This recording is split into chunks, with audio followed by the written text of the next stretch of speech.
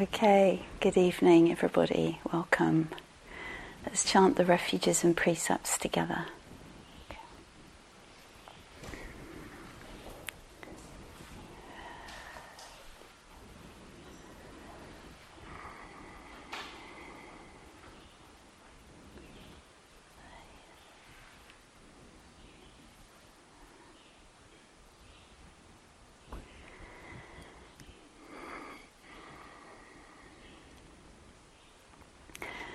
Namo tassa bhagavato arahato samma sambuddhassa.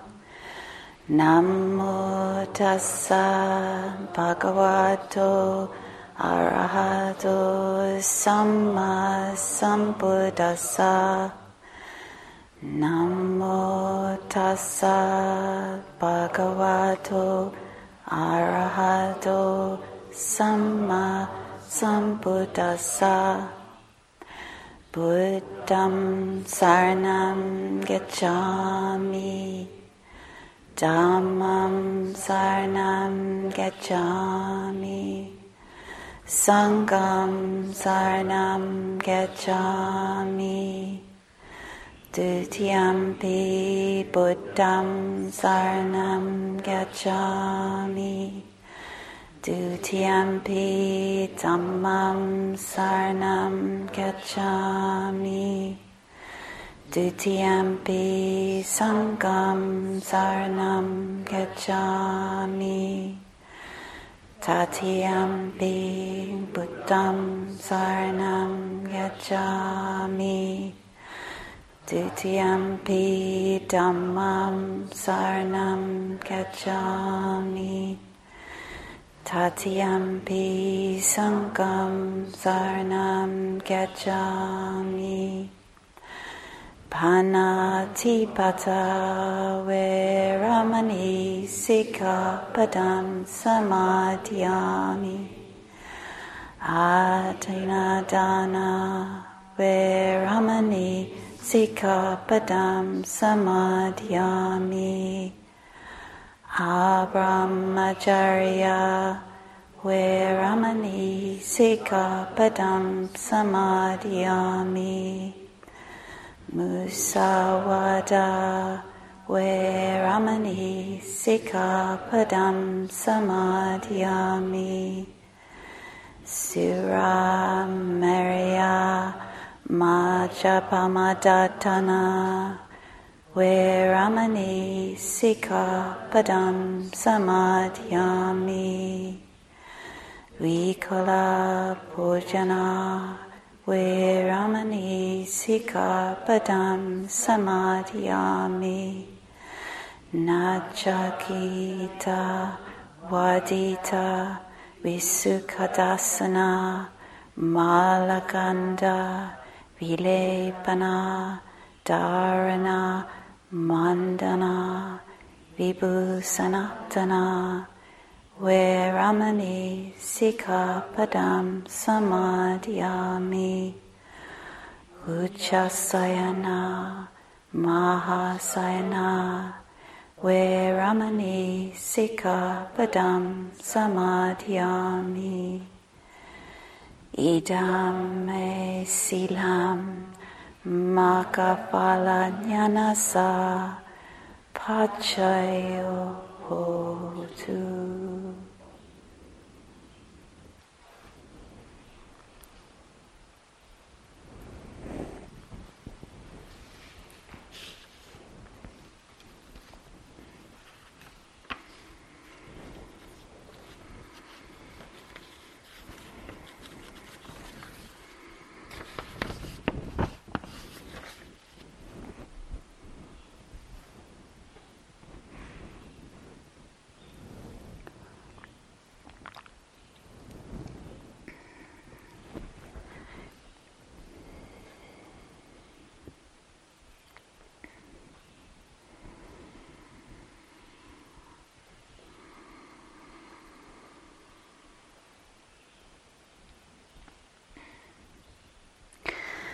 So before I get into tonight's talk, I hope you can all hear me.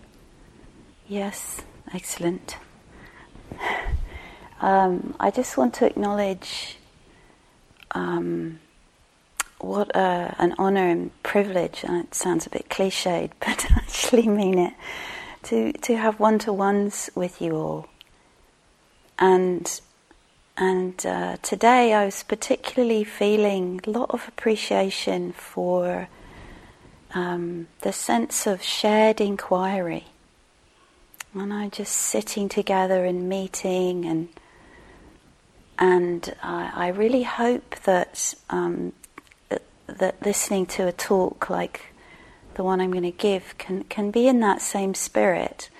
Although I talk a bit more than you in this context, but maybe on some level it can still be a conversation, and that I think that helps me to keep talking if I feel like there's some kind of, even in the unspoken, a sense of you listening. And really I'm going to offer quite a few different teachings and reflections and images as I'm continuing with that kind of particular interest this month, and really hope that you can kind of listen in that way that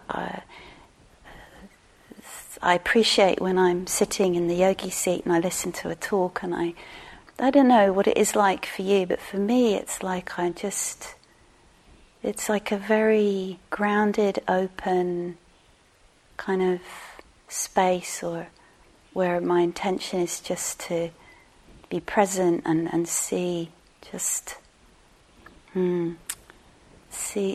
let the Dharma kind of do its magic. Just listening for sometimes particular images or teachings that resonate. So, and so this evening I'd like to offer some reflections around the nivarana, the hindrances, that experience of feeling, obstructed, or so many different ways that these can manifest. And I will obviously center around the Buddha's list of 5, but I really invite you, to kind of let the talk maybe be present with you, be a support to whatever is around in your heart, in your mind, that feels troubling or difficult, so that I think these teachings can really help. Just if we stay around with sort of how we're feeling right now, or just what's around for us through the day, or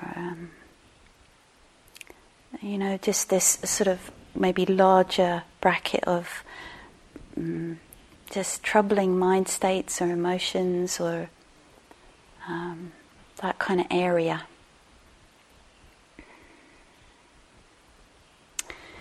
And I often, when I'm reflecting and teaching on these, I find it particularly helpful and to kind of also, or at times, touch into the sense of the mind, or the potential of the mind, or we might remember or imagine the mind that is free from hindrance, unobstructed, clear, and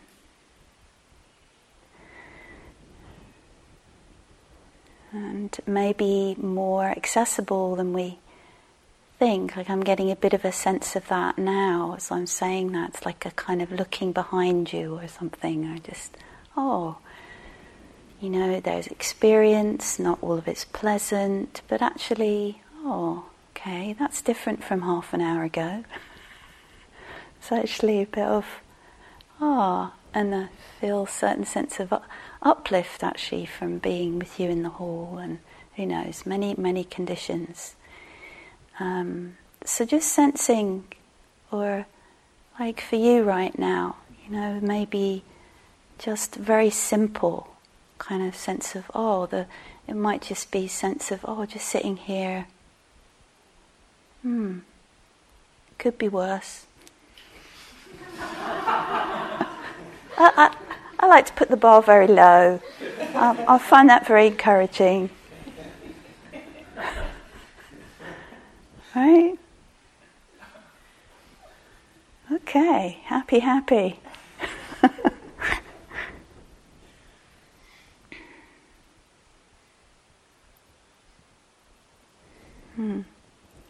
So the Buddha, somewhere in the suttas, don't have the specific reference.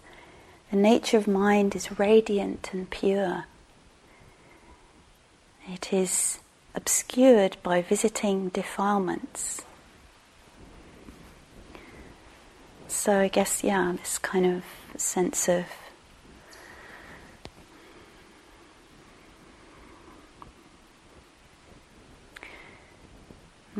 the potential, but also maybe there's a little bit of radiance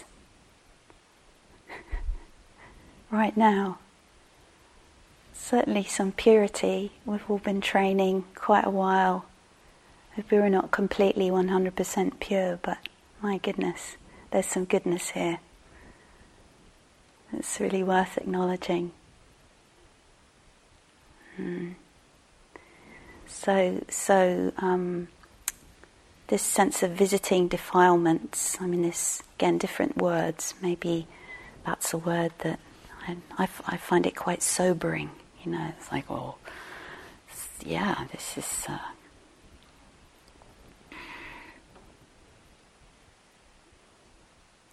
So, as I often do when I do a talk on the hindrances, if you will bear with me, my favourite hindrance poem, The Guest House by Rumi.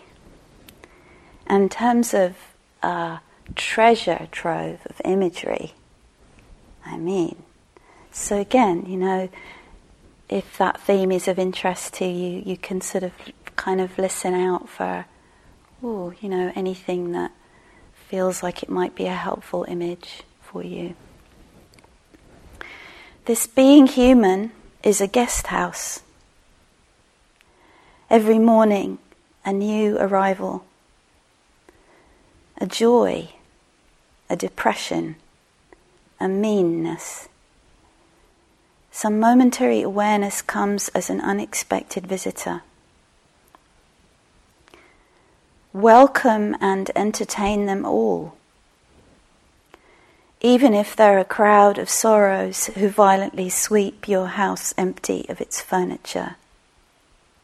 Still, treat each guest honourably. He may be clearing you out for some new delight. The dark thought, the shame, the malice, meet them at the door laughing and invite them in.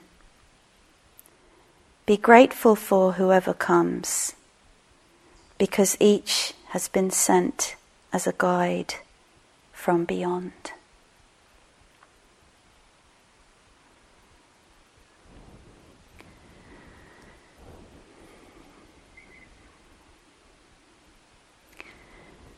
So we could easily spend the whole talk on that poem, but I'm not going to do that. I always feel moved by it, and I feel like there's this kind of, this basic invitation which I've been hearing in the teachings ever since I started practice, decades ago. Remembering one of my first teachers, Christina Feldman, saying, turn towards what's difficult. Turn towards what's difficult. And how impossible that has seemed at times. And then possible. And, just something about this poem that it turns you completely around, doesn't it, to be grateful for whatever comes. It's very radical, I think. I always feel like, this poem kind of invites me to kind of go beyond my sense of myself, what I can and can't bear, who I am, all of that.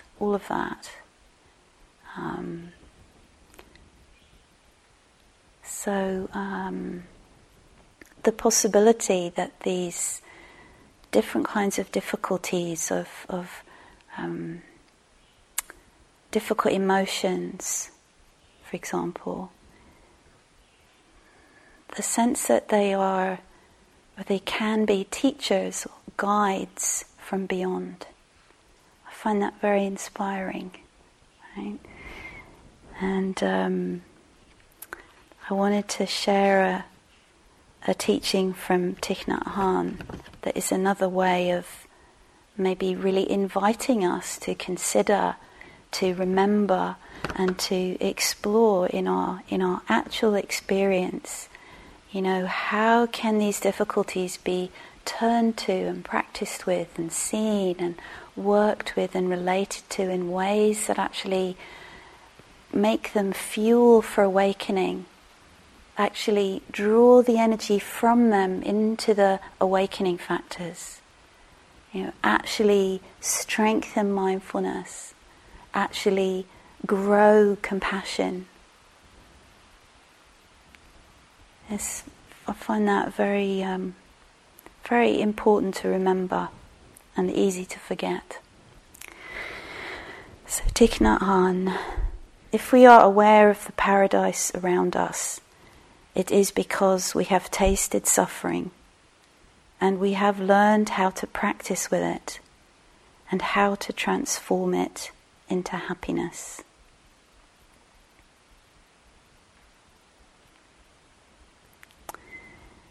And the little I know of him and his life, was you have a sense of a man who really, a person, a being who really, he really lived that in a very inspiring way.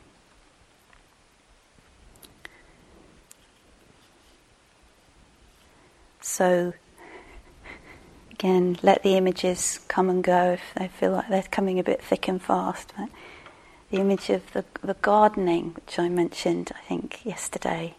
It feels like about a week ago. It was yesterday. That time thing. This sense of the compost and the sort of weeds and bits of grass and stuff that's then food peelings, and that then becomes this rich kind of gunky mess that you put into the soil, and it makes flowers, or helps flowers to grow. I find that a really, also somehow how do we compost our muck, and our sort of rather, unpalatable bits and pieces and unwanted bits and pieces.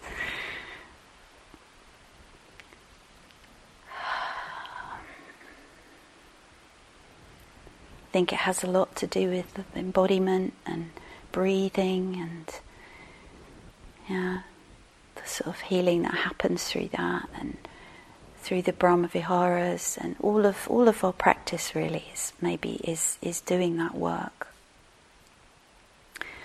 Another image from the Buddha I wanted to bring in, again, this sense of, the mind made great, being like a great lake, and a small handful of salt that if you put it into a small cup would make that water very, very salty. If you put it into a great lake, it doesn't really change the taste of the water.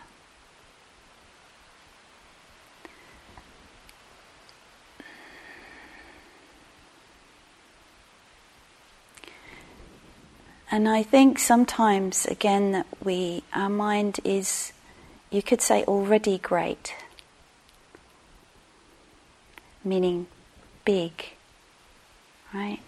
And just remembering that, because the dukkha, the hindrance experience is so constricting, narrowing, smallifying, if that's a word, kind of blinkering.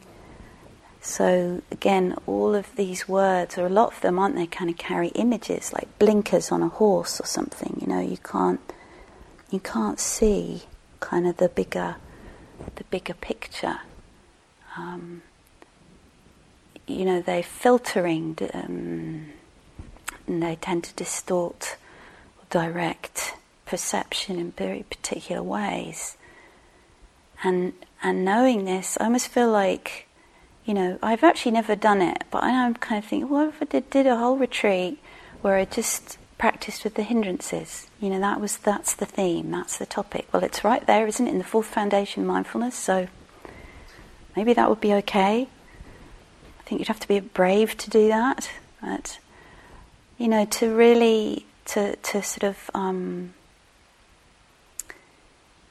turn to face these, to bring mindfulness to them as a, I don't know about you, but I feel like something like 96.3% roughly of what's difficult is our reaction to what's difficult.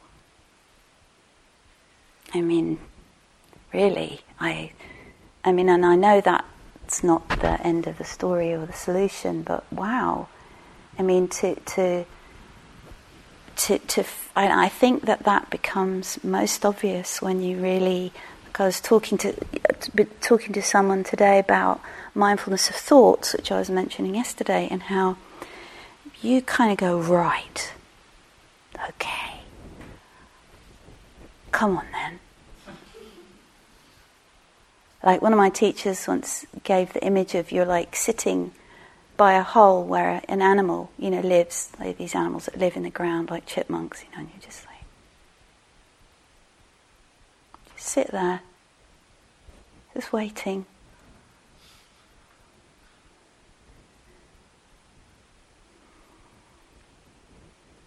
And I think, I don't know if I've found that when I do this, I'm really struck by how the thoughts all go really quiet.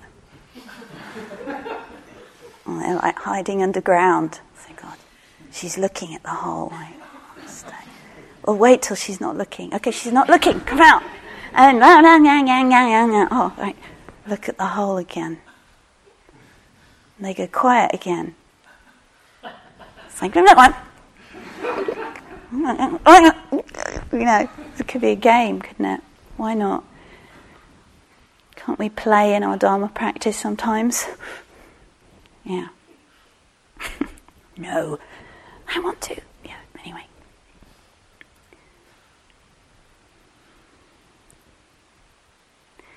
So, being mindful of the hindrances. So I want to use this wonderful little practice structure, which you're probably all very familiar with, of RAIN. Which I think originated with Michelle McDonald and has percolated through that insight meditation world. And it's a really wonderful, helpful sort of framework for considering and practicing with the hindrances. And again, I really want to include kind of that whole realm of just mind states and emotions. So recognizing the RAIN, R-A-I-N, and sometimes another N. So I might touch on those a bit as we continue. So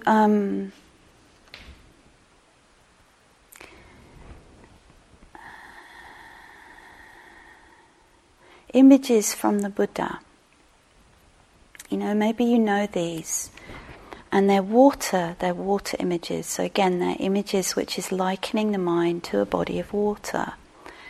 And sometimes, I can practice that where I I kind of feel into my body, and then I kind of feel into the mind. And so if this mind was a body of water, well, what would it be like at the moment? And the Buddha gives some examples for us in these 5 hindrance experiences. So aversion is likened to boiling water. So water that's boiling. And one thing I recently thought about these images is they kind of suggest also what might be helpful. So if you think of boiling water, there's a heat source, isn't there? Heating it up and making it agitated. So what if you take that heat source away? Right? So maybe for when we're caught in aversion in some different form, we think, what's heating this up? Can I just cool things down a little bit? Or what would help with that? So with sense desire, he likened the mind to like water with dye in it, coloured dye. And this, I think, touches on that aspect of how perception is distorted or filtered or shaped, directed, like looking through a lens or like a coloured, piece of plastic or something, and then everything looks a certain way. So once I was sitting by the sea in England, and I love the sea, right? The sea is wonderful. It is innately beautiful, right? There's this very strong. Can you hear all the delusion here? It's like, if I lived by the sea, I would be perfectly happy all the time. Why don't I live by the sea? For goodness sake, Britain's an island. This kind of very. So I was reflecting on perception, and at one point, and I sat on the beach. It's not quite near Guy House, a few miles away, and I was like, right, looking at the sea, and seeing if I could play with the perception a bit, and remembering that my husband, when he looks at the sea, he sees a massive parking lot, which shocked me deeply when I was like, how can you, and parking lot obviously not highly pleasant or interesting. So I started to look and just see if I could let it fade, let my perception fade to its just grey colour, shape, and the happiness started to fade. Oh. Now also go back up, see it really beautiful. Oh, happy again. Lovely, look how the rocks and the sand and the sea. And then so I played a bit and I went back, and then I kind of went almost sort of down and like, could it be possible to see this as unpleasant? And I could say that was harder, but I began to sort of get that sense of, I began to get a sense of that being possible. So the filtering of perception, not just with sense desire, and I think it works with all of the hindrances, right? Everything's boring.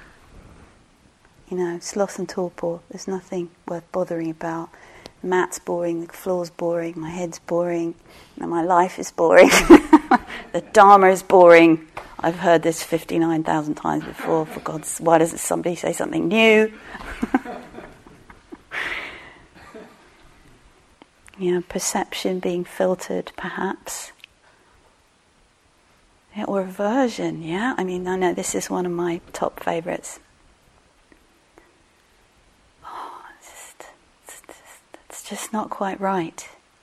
Or it's really wrong. Or, the body could feel a bit better, it's feeling quite good, but it's going to change, it's going to go downhill in a minute, just you see.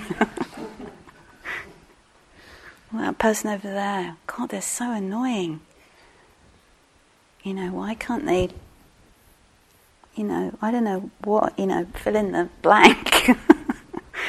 I remember being on retreat here a few years ago, and for some reason, the noise of someone's slippers slapping along the floor was just put me into a rage. I was just like, this is outrageous. How can you be so insensitive? I just, and I kept, it started to loop. I was like, okay, come on. Let's practice with this. And so I couldn't quite stop doing it, but I managed to put a bit on the end, so I'd be like, slap, slap, slap. Oh, no, maybe well. Just like tiny, weeny bit of metta, like maybe well. Bit grudging. But actually it did end up sort of helping. So probably you've all experienced that, and that yogi mind, the way retreat can intensify. I'm sure, maybe we'll get together sometime and tell our retreat rage stories. I remember just like on Guy at Gaia House, he was so enraged during retreat and he just left. I heard this story later, I didn't know this person. And he didn't come to until he was 10 miles away. I just went, oh.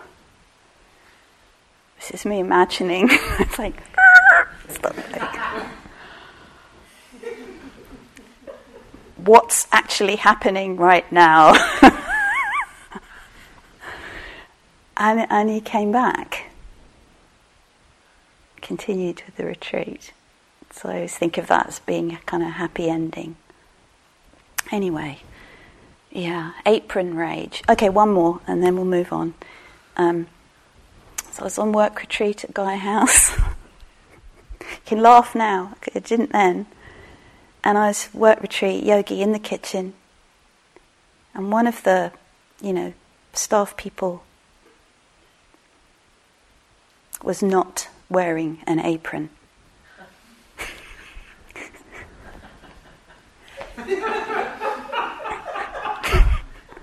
Outrageous.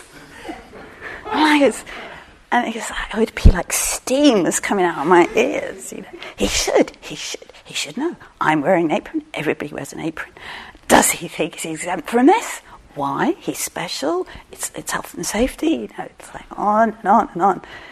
Maybe there's something about kitchens, but anyway. So I actually, again, this is not very flattering for me. I blurted out, "Why aren't you wearing an apron?"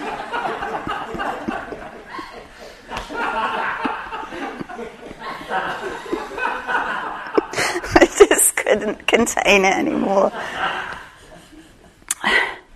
And so he just turned and looked at me, really like in shock, and said, "You shouldn't be talking."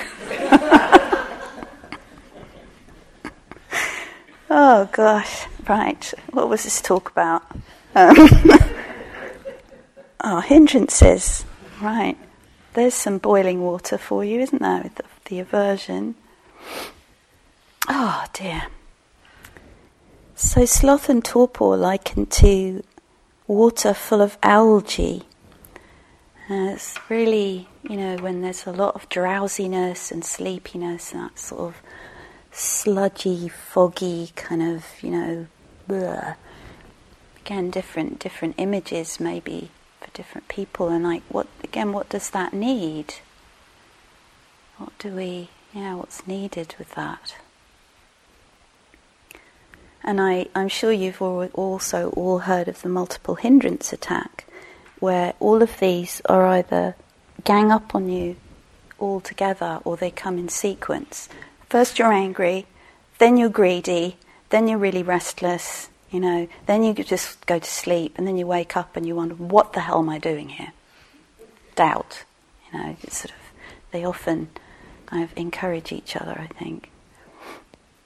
So restlessness and worry is likened by the Buddha to water with wind kind of ruffling the surface. And again, I think, that sense of whether restless, fidgety, moving, you can't really see what is happening or what you need to do. It's that kind of, and so you keep fidgeting and moving and being restless because you can't see what to do. So you keep moving, being it's like all of these hindrances, don't they kind of feed each other? You're like so angry that I'm so irritated. Or it's like, so how do you step away? How do you cool the water? How do you... So with doubt, I had forgotten this, but it's like a double whammy. It's likened to muddy water in a dark place. So, with that sense of not only is the water muddy and you can't see, it's also in a dark place. And I think, sometimes doubt is talked about as being the sort of most, sort of, in a way, dangerous hindrance because, you're in there in the dark and you just don't know what to do. So, again, what's needed there? What's needed when the mind is in that sort of place? Yeah. Okay, so right. So I want to go on with this kind of R of rain, recognize, with teachings from Bhikkhu Anālio. Now, I'd like to offer that and then some images that to me kind of illustrate the teaching. So sometimes maybe it's helpful to hear a more analytical kind of commentary or analysis of the hindrances. So I'm slightly changing mode maybe from image to a more maybe logical analysis, and for some people's minds maybe that's kind of often the most helpful thing, but maybe both can be helpful. So I want to share this two quotes from Bhikkhu Anālio which point to something that I've come to feel is really important and really helpful to bear in mind in relating to any kind of difficult mind state, very subtle, very very gross, very confusing, very obvious, whichever. So let's see if it's really about non-reactivity. It's really about pointing to that kind of possibility of being kind of really still and steady and aware in the presence of what is really pushing, inviting you to get all into apron rage or whatever it is. It's inviting you to get really, and what is it to... So this sense of, non-reactivity, and then maybe some images just to help, hopefully, point and clarify.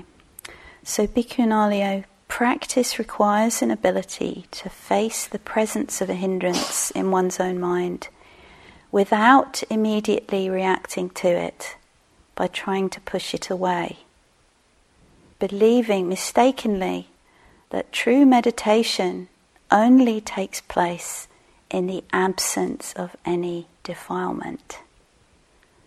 Much to the contrary, really transformative meditation takes place in precisely those moments in which the presence of a hindrance is honestly recognized and made the object of one's awareness.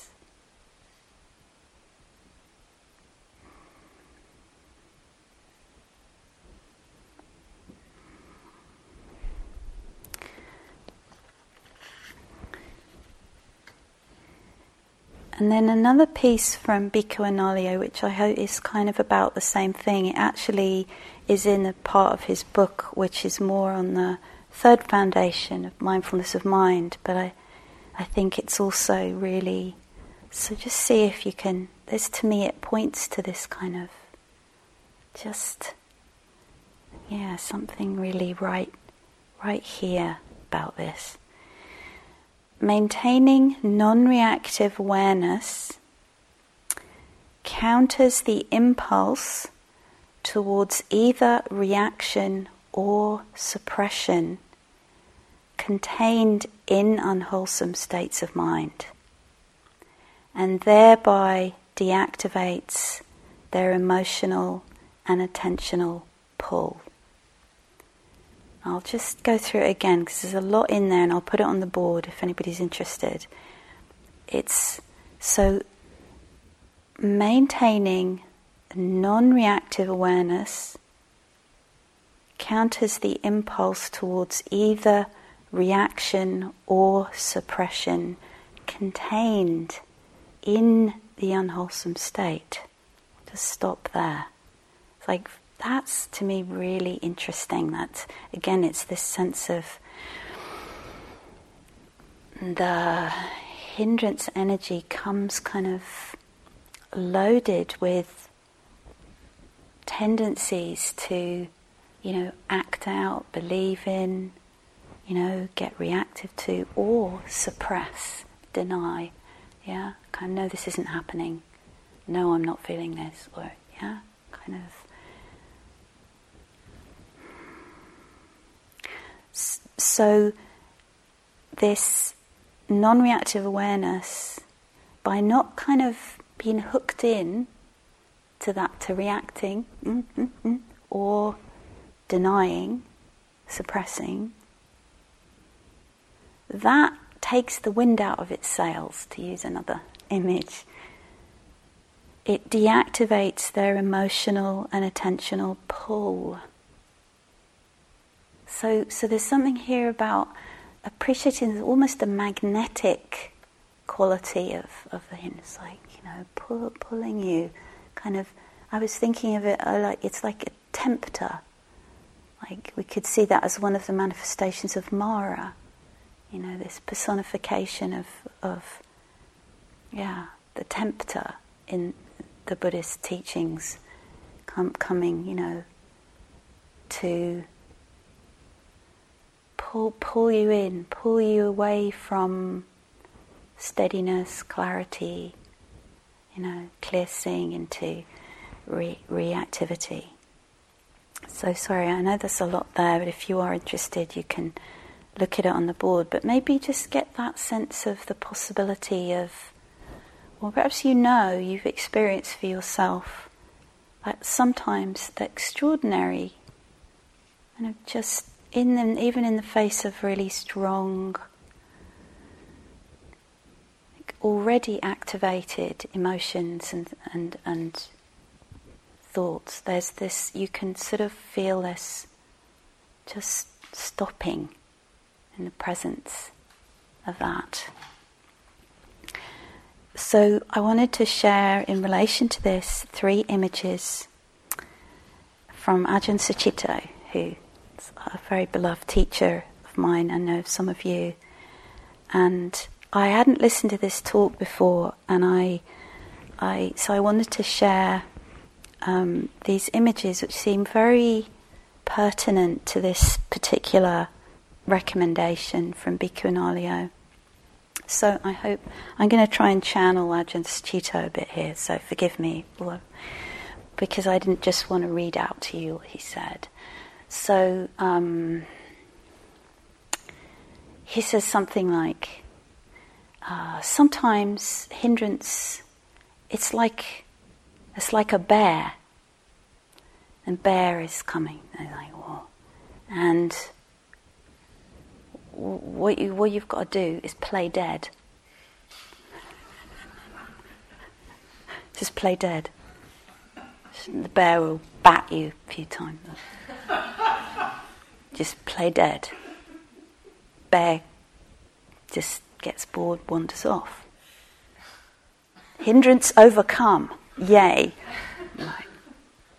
So, I heard this and I was listening. Of course, I love it because I love him and all these images and things. But then I actually brought it into my meditation practice, and I kind of intentionally brought the image to mind with something that is coming up for me in my life that I find quite scary. And it was really helpful. Like, that I could feel like using that image, I was imagining that situation and the fear, sort of a bit like the bear, and then I was just like, play dead. Okay, so the second one, he said sometimes hindrances is like octopuses, and I was thinking it's octopi technically, but anyway, okay. Hindrances are like octopuses. So it's like they've got all these tentacles in it, and it's got one around your wrist. You get that off, and then another one goes around your ankle, and then you get that one off, and another tentacle comes around and gets you in the waist. And again, I took this into meditation, and I thought, wow, this is. And his recommendation with this one is just get really, really, really, really still and small. Just get really small, still. And you slip out the octopus's tentacles. And then the third one was, so hindrances can be like a swarm of flies. I think this is like,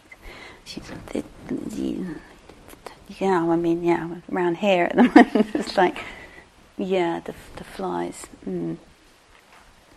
And his recommended kind of approach to this was, dunno, which, if you don't know, is English for I don't know. Like, dunno. Yeah. Well, dunno. So I don't know if it's just so interesting to me. I hope that makes some sense. Where it's the power of playing dead, of being. Oh dear, this is hopefully not too ridiculous. So,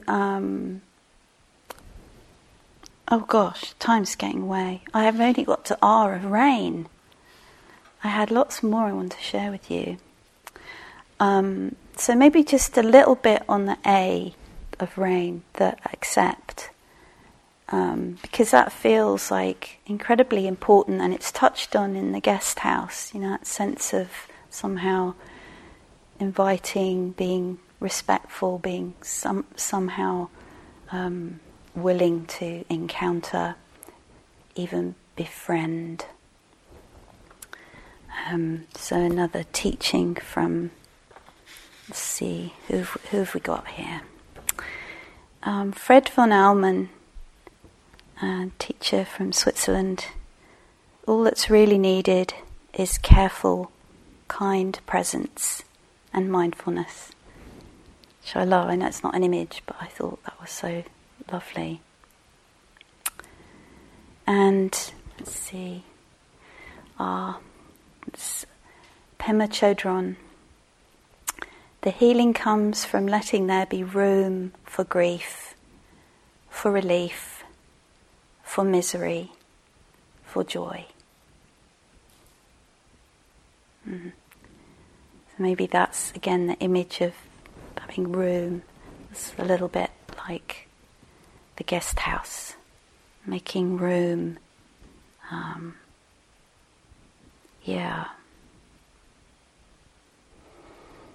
So,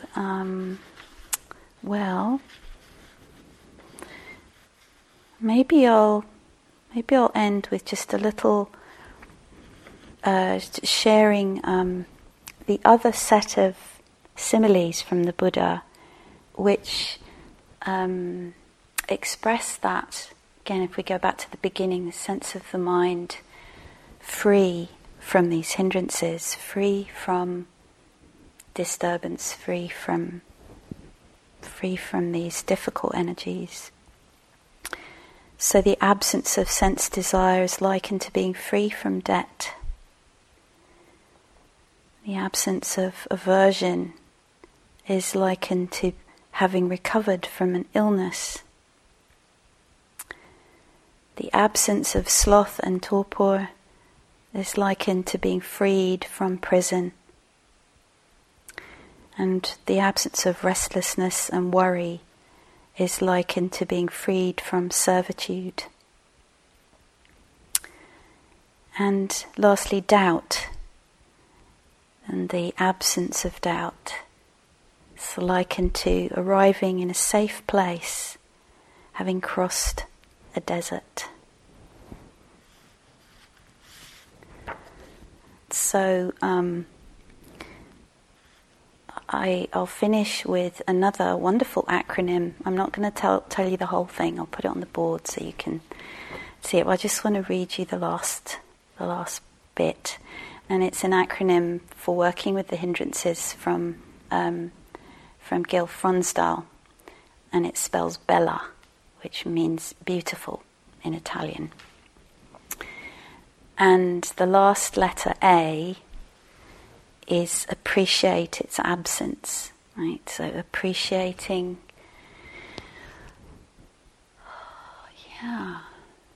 that which is not present, right? The absence, and that's something the Buddha really recommends, isn't it? That it's the presence, and noticing the absence is just as important. And then Gil says, unhindered attention is a treasure. To be present without being hijacked by the hindrances is a joy. So I'll bring it to a close there. Thank you for your attention, for your good-heartedness, for your dedication to practice, for your willingness to bear with what's difficult, and for everything you have yet to discover.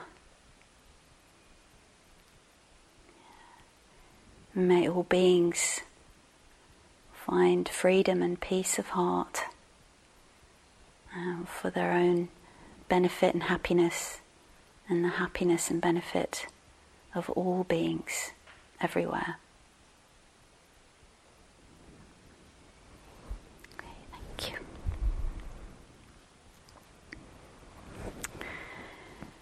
Okay, so let's close our time together by chanting the reflections on the sharing of blessings.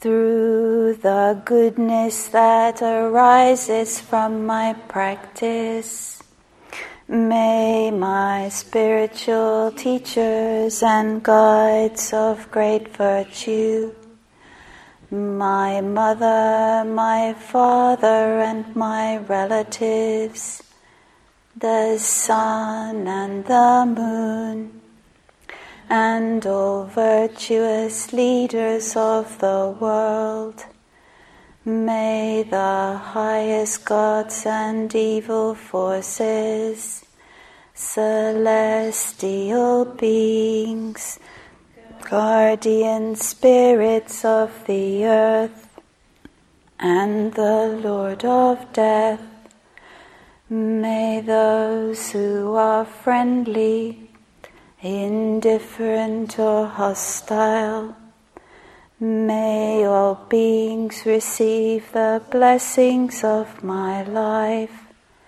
May they soon attain the threefold bliss and realize the deathless. Through the goodness that arises from my practice, and through this act of sharing, may all desires and attachments quickly cease, and all harmful states of mind, until I realize Nibbana in every kind of birth. May I have an upright mind, with mindfulness and wisdom, austerity and vigor. May the forces of delusion not take hold, nor weaken my resolve. The Buddha is my excellent refuge. Unsurpassed is the protection of the Dhamma. The solitary Buddha is my noble guide. The Sangha is my supreme support. Through the supreme power of all these, may darkness and illusion be dispelled.